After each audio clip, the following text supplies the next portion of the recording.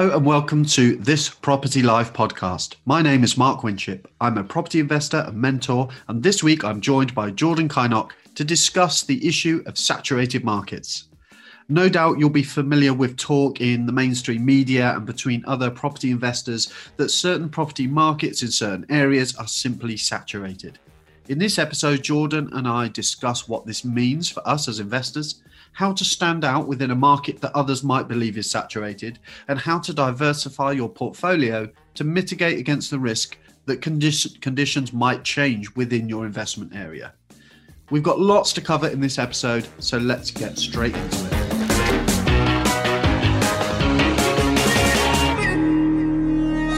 Hey Jordan, good to see you. How you doing? Very well, thanks, Mark. How's yourself? Yeah, I'm very good, thank you. Yeah, so we're here to talk about markets being saturated. So kind of a MythBuster episode, but talking a little bit around saturated markets. So I'm willing to bet good money that if you jumped on any kind of property Facebook forum or gave it a quick Google or whatever it is, you're pretty sure to find somebody talking about such and such a market in such an area is saturated. And you don't want to be going there. You don't want to be doing that particular strategy in that area. You particularly find it around sort of HMOs and to a certain extent service accommodation and holiday lets. And obviously you and I invest in both of those areas. So what are your thoughts on market saturation? Is it a thing? Is it something we should be aware of? And yeah, what's your take on it? So market saturation, it's one of those things that, as you said, the name or the words have been buzzed around for so many years now. Yeah. Someone's going to tell you, right, don't go there because it's already been and gone. There's not anything else to do, which in some cases, yes, that might be. But as you mentioned, it's because there's a specific strategy which has been completely taken to its furthest point.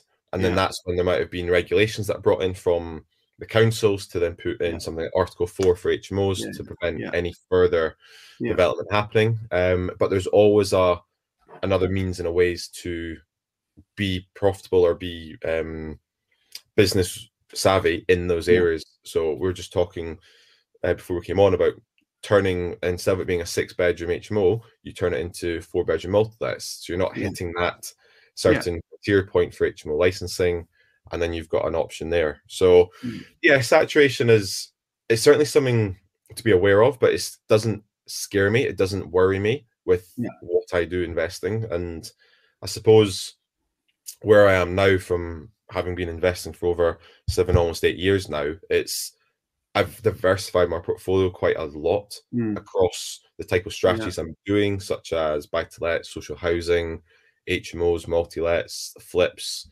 looking to commercial stuff as well.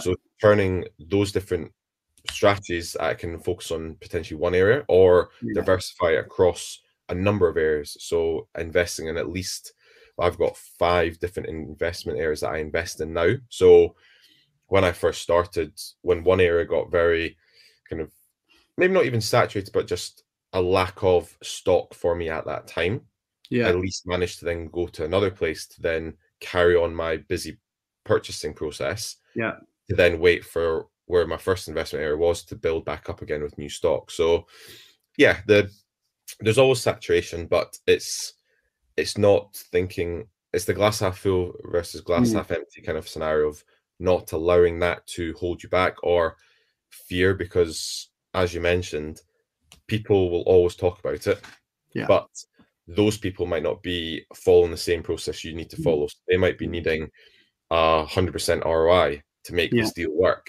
And that's where they're saying, oh, it's oversaturated, you can't get money in, money out deals. However, you might be looking for 50% or 33% ROI, or it could be a flip, and that actually brings deals into the market for you. So it's not listening to the full crowd and just taking pinches of salt, I would probably say. But fear is the thing, isn't it? That's what this creates. Particularly, I think anybody looking to start out investing, or maybe they're looking to sort of implement another strategy. It creates a lot of fear around whether or not that you're at the right place at the right time.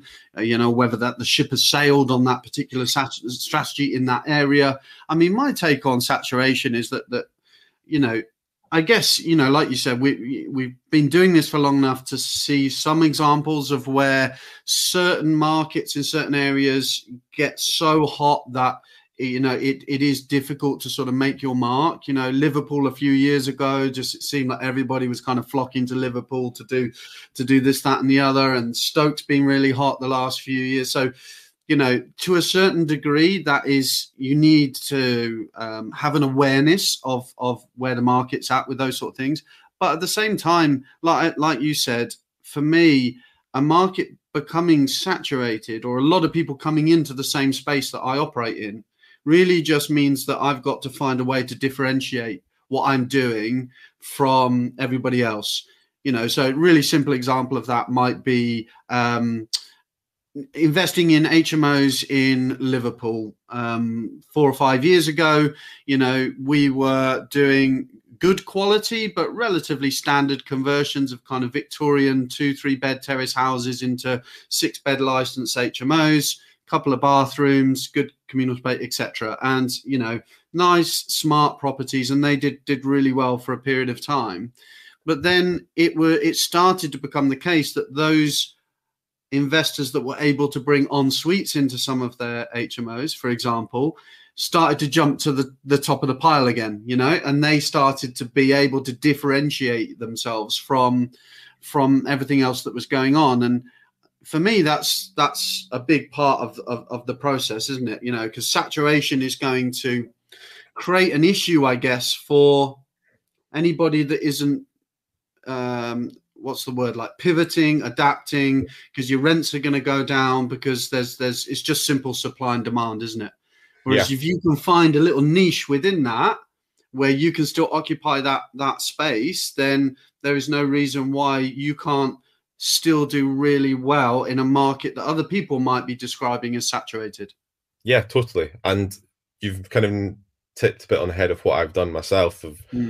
I've invested down Liverpool way, and it was one of those things. The in thing was doing 6-bedroom HMOs, so I first started doing that. Fine, but yeah, I was probably, when I started investing down Liverpool, I was told I was 5 years too late, but I still managed to get deals. I've still managed to get tenants into my properties. But then after a period of time, I realized the cost factor, the return factor. So when 80% of the stock was all 6 beds, I thought, right, let's pivot to do a 4-bed ensuite. And like you said, mine were always filled instantly because it was such a unique thing for someone to do. So it's I think one of the things that I've learned from every time I've gone to a new investment area is anyone that I speak to, if it is a past investor or an agent, they'll all tell me you're too late, because it's their scarcity for having someone new coming into their domain, and they're expecting, do I really want someone else and more competition? But I don't see them as competition to me, and they shouldn't see me as competition, because yes, I like to buy a lot in the year. Well, I like to buy maybe 8 to 10 properties in the year. So think how many properties hit the market on a daily to weekly to monthly basis. I cannot buy every single one of them. So I shouldn't really be that scared of them, because there's still going to be enough stock that I'll be able to buy at some point. So it's, people will always say the market is saturated and you're too late into the market, but it's their own thoughts, their own mindset. You get that a lot, though, don't you? I know you and I both work with students who are out there trying to build even buy-to-let portfolios, and you've got agents shutting the door on them. Basically saying, "Oh, you and everybody else trying to invest in this area, and not another investor," kind of thing. Which seems like a strange thing for an agent who's incentivized by sales to be saying, but you do get. And I think if I put myself in their shoes, just starting out, that could be quite demoralizing and could really sort of throw you off, couldn't it? Throw you off track. If that's the first conversation you have with an agent and they imply to you that there's so many investors that, there's just not enough deals to go around, then, that could be, I mean, don't get me wrong, you've got to take input from people in your investment area and people who know the area well. But, equally, there'll be plenty of people that are building relationships and uncovering really good deals in that space. So it's trying to look at other ways of. So the last 3 purchases I've done recently, they've all been still on market. So when I've had agents telling me, place is saturated, you're not going to find a deal here, not a chance. Every Tom, Dick and Harry have been saying the exact same thing. I went out, looked online, there was a property I could look at, bang, offered on it, offered below market value as well. So it was on for what was it on for? I think it was on for 45, and I bought it for 37.5. Yeah. So the deal is still a great deal, but no one just was challenging that, or I was looking at different tabs. So instead of it being, now I'm getting to the point of I'm buying portfolios and I'm wanting to basically do work smarter, not harder. So instead of buying 1 buy-to-let or 1 HMO or whatever at a time, I'm condensing, bringing 4, 6, 8 properties at a time, if not more. So I just obviously switched my train of thought and my approach to looking, instead of it being on just normal residential properties, then look into the commercial tab. And then that's where I found a portfolio, and that's one I just recently bought in the on the end of January. So that's what I've just turned around. But that was something that was sitting there on the market for plain sight for everyone to see. Everyone's saying the place is saturated. There's a property still there ready for sale, and again negotiated to get it at a great price. But it was just because I looked at a different tab and a different line of attack, because again, other competition might be nervous for buying multiple properties at one motion.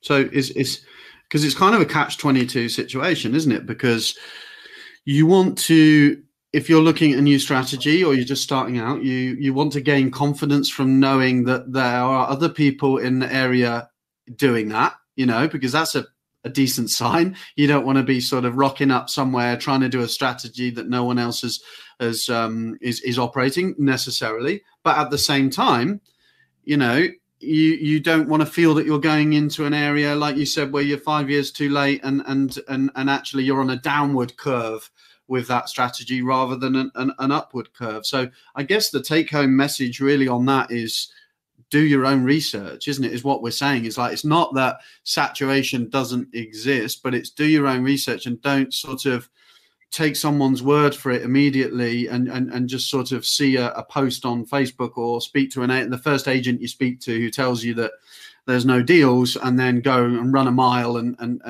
abandon your strategy. I think you've really got to get to grips with what's actually going on in that area, isn't it?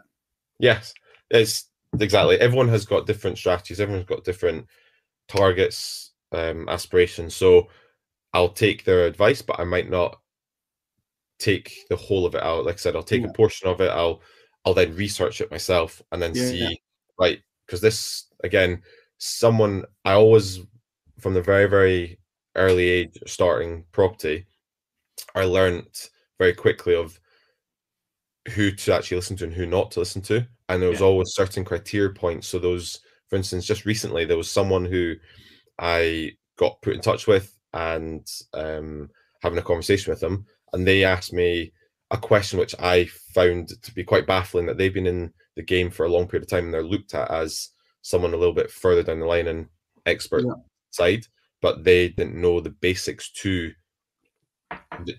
Article 4. And they actually asked me what Article 4 was. So at that point, I questioned it. That wasn't their main focus or strategy, but I was still baffled by they didn't understand something which, for me personally, I found quite very basic to do. So it's that kind of thing. I'll always kind of I would not judge them, but pre-question them to see is their information correct or worthwhile to actually take on board, and then take forward to adapt into my own business. And it's interesting because You mentioned something right at the beginning about that I thought was a really good point. I just want to come back to, which is about this idea of spreading risk and diversifying your portfolio.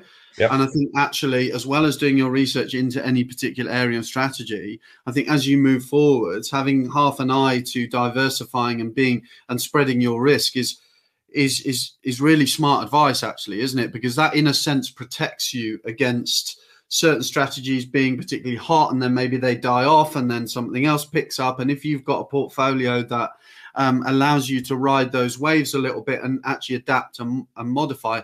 And I think sometimes when you start out, and I know we're always really, really hot on the message that you must be strategy focused and you've got to be really clear on, don't just take a scattergun approach to this. You've got to really focus on your strategy. But that doesn't mean to say that will be your strategy forever. It doesn't mean to say that will be the only thing that you ever do. So, great example of that. We're in the process of selling a few properties within our portfolio because we're always reviewing. We're always, looking at what direction we want to move in.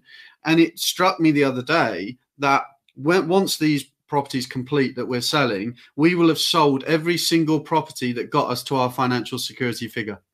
So everything that we initially built the base to get to that point has now gone. We've sold that.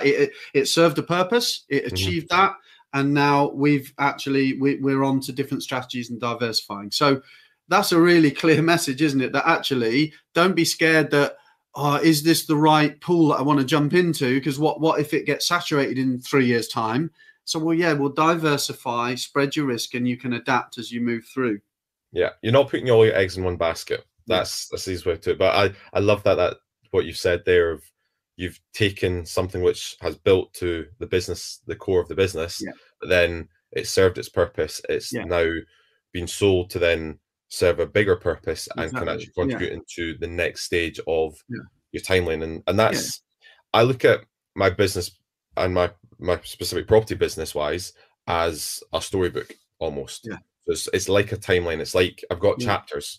So my first chapter was buy-to-lets because as we were taught and what we knew, easiest thing to get into because it's less of a cash injection, no regulations, etc. Then moved into the next stage. So that would be my chapter 2, chapter 3, chapter 4. So, but I don't have a final chapter in my book right now. No, it is ongoing. There is no end bookmark or end page for me to then stop at. It is a case of see what comes, see what options are there. I'm not kicking myself thinking, I've not built a hotel or I've not been able to build new builds because that right now isn't as a forefront for me. That's not what I'm bothered about in this chapter in the book. So I think it's probably something that we would have both talked about many a time to students and coaching clients and stuff is focus on yourself, not other people.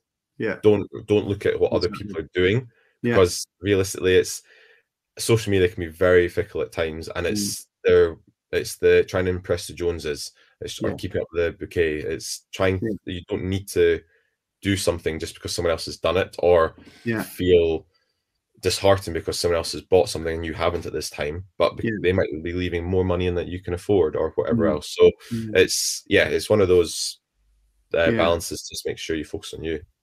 And the market, at the end of the day, the market has a way of leveling these things out and regulating it in itself, doesn't it? You mentioned Article 4 already a couple of times. So where a market is genuinely getting saturated, which isn't necessarily, isn't at all the government sort of taking sympathy on landlords and going, we need to make sure that your rents stay high. Far from it. But it's where a particular property type is maybe having an impact on an area. So if it quite often happens in big student towns, doesn't it? Where you've got a lot of HMOs within a small network of streets, and they can see that that's preventing local people from being able to buy housing stock. It's creating issues with noise and waste. And so that's where regulations will potentially be introduced, Article 4 being one of those, which is so an Article 4 is essentially a government regulation that removes, usually in some areas you have the ability to change a normal house, if you like, a C3 residential house into a C4 HMO under permitted development. So effectively, you've got prior approval. There's still some paperwork involved, but you don't have to go through a full planning application. Yeah. Where the council feels that there is saturation of HMOs, they will introduce an Article 4, which just removes your permitted development rights, and you have to submit a full planning application if you want to introduce a new HMO into that area. And it's likely, but not definite, because a lot of people say that means you absolutely cannot do HMOs in that area. That's not 100% true, but it is reasonably likely that they will turn down the application, because that's the whole point of it. They're trying to regulate the number of them. So, yeah, you know, it's so regulation can come in to sort of manage where there is saturation in different areas. But equally, I don't fear regulation. I don't know about you. I never feared HMO licensing, because it favors the operators that are going to be operating at that level anyway, and that are taking the time to future-proof what they're doing, and are, you know, they take things like fire safety, etc., very seriously. And the same goes for service accommodation. There's growing fear in certain areas that, you know, regulation's going to come in, or the 90-day rule that exists in London, and I can't remember if it's come into Edinburgh yet or it's coming in. I can't remember. It's coming in, yeah. Yeah. So that, you know, is that going to come into more cities? But again, I just see opportunities there for professional operators to flourish. And really what it's going to do is it's going to make life, which is what it's designed to do, is make life difficult for want of a better term, your rogue landlords, if you like, people who are trying to sort of amateurs dive, and cut the corners and save money at the expense of actually having a really good product on the market. Yeah, I would completely concur with you on that. It is certainly something, like yourself, I've not been fearful of and not been worried about, because it does push the shit out of the market. It is one of those times that you hear all these bad stories, and landlords get given such a bad name because of the TV shows, but that's because it's people who are doing it by themselves. They're not following the regulations. They're not having the correct team in place with management agents or the correct kind of operating systems. So they're just trying to make a quick buck. So definitely there is opportunity, there is fortune for us, which we can, and it's not preying against the rogue landlords, but we're just trying to protect our tenants, our clients, as you will, because they are people living under our home. So I always want to make sure that they are as safe as possible. Yeah. And give them the best home that they can live in, because I would want to live in that same property. So yeah, there is definitely options and opportunities for when councils bring in certain regulations, certain rules that we need to adhere to. Right now, there's a new one happening with the more fire alarms and smoke detectors. So I just had quite a lengthy bill from my letting agent with all my different properties that need an extra fire alarm and smoke detector in certain areas of the properties, which weren't originally needed, but they are now. Again, it's a cost which I'll front. I've been able to cover that with my expenses and my rentals, but it's going to protect the tenants. So I'm going to make sure that my property is at the highest standards it can be. So other people, and when you're talking about saturation of and this is obviously what we're talking about today, that we saw a couple of years ago when the government brought in Clause 24, and a lot of the landlords basically jumped ship because they then were realizing they couldn't actually make as much profit as they used to, because they weren't able to put their mortgages through as a tax up to expense. So then a lot of landlords were then selling up because they didn't want to go through the hassle of that next stage. So we're going to see that again, I think, in what's coming now and in the future. Landlords will then just realize, you know what, this is too much hard work and effort for me to deal with if they are trying to control it themselves.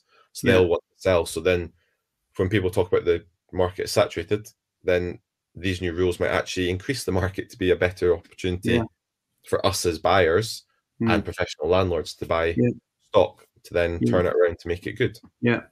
And I think it's just having that that acceptance, that mindset of acceptance, isn't it? The things are going to change. You know, by all means, make hay while the sun's shining. If you've got an area where you can invest in a strategy and it's working, but you know, sort of don't be shocked if regulation comes in. You know, and there are opportunities at every step of the way. So, you know, if you've got existing HMOs and an Article 4 comes in, well, the value of those properties has probably just gone up quite considerably because no one else is going to be able to or not many people will be able to introduce more to the market. It may even be that some of the stock, even in Article 4 areas, some of the stock of existing HMOs is so poor and so run down that you can actually add enough value to that to get the uplift you need to refinance.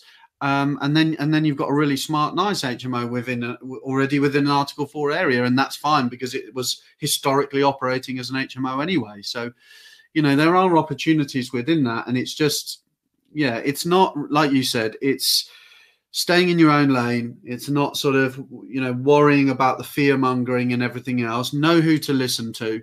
You know, speak to the. Yeah, exactly. Yeah. Words of wisdoms. Tune into the podcast. We'll keep you up to date. It's it's really then just thinking about how your model is going to adapt over time. Don't be too rigid and think, well, this is the way, the only way, and this is all I'm ever going to be doing, or I'm getting out of the market kind of thing. I always think that one of the things, arguably the main thing that differentiates professional property investors from maybe more sort of amateur investors is your ability to have a load of different tools in your toolbox. You know, and you can actually say, okay, well, if that happens, then so who knows? When I first started investing in property, I didn't even know what service accommodation was, you know, and so I'm not ruling out the possibility that in 10 years' time I won't have any service accommodation. But I know that I will. A few under your belt now. But what gives me the true confidence is that I will be able to problem solve it, and I'll be able to pivot. And if that strategy starts to go cold, you start moving into another strategy. So that's what it's all about, right? I think. Yeah. If you're going to have any longevity, anyway. Definitely.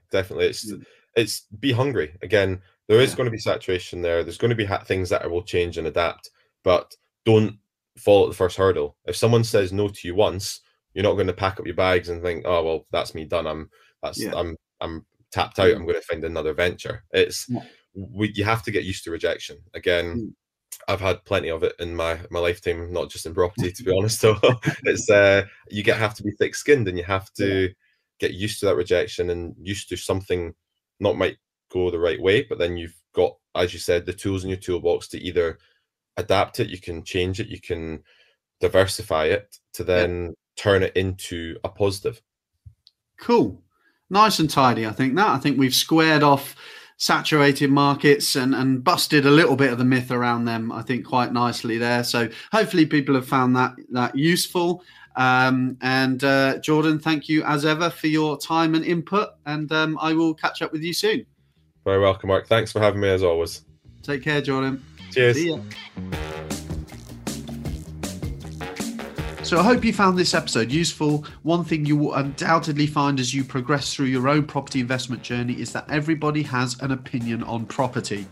The challenge often lies in being able to sift through these opinions and identify which are credible and which are not. Hopefully what we've been able to do in this episode is provide a bit of context around some of the scaremongering and misinformation that often comes along with investing in property, and also give you some top tips on how to adapt and respond so that you're always one step ahead of the curve. To connect with myself and Jordan and a whole host of other active investors, why not head on over to the Property Wealth System community page on Facebook? We would love to see you over there. Don't forget, please like and subscribe to the podcast wherever you get your podcast fix. Thanks again for listening, and I will catch you on the next episode.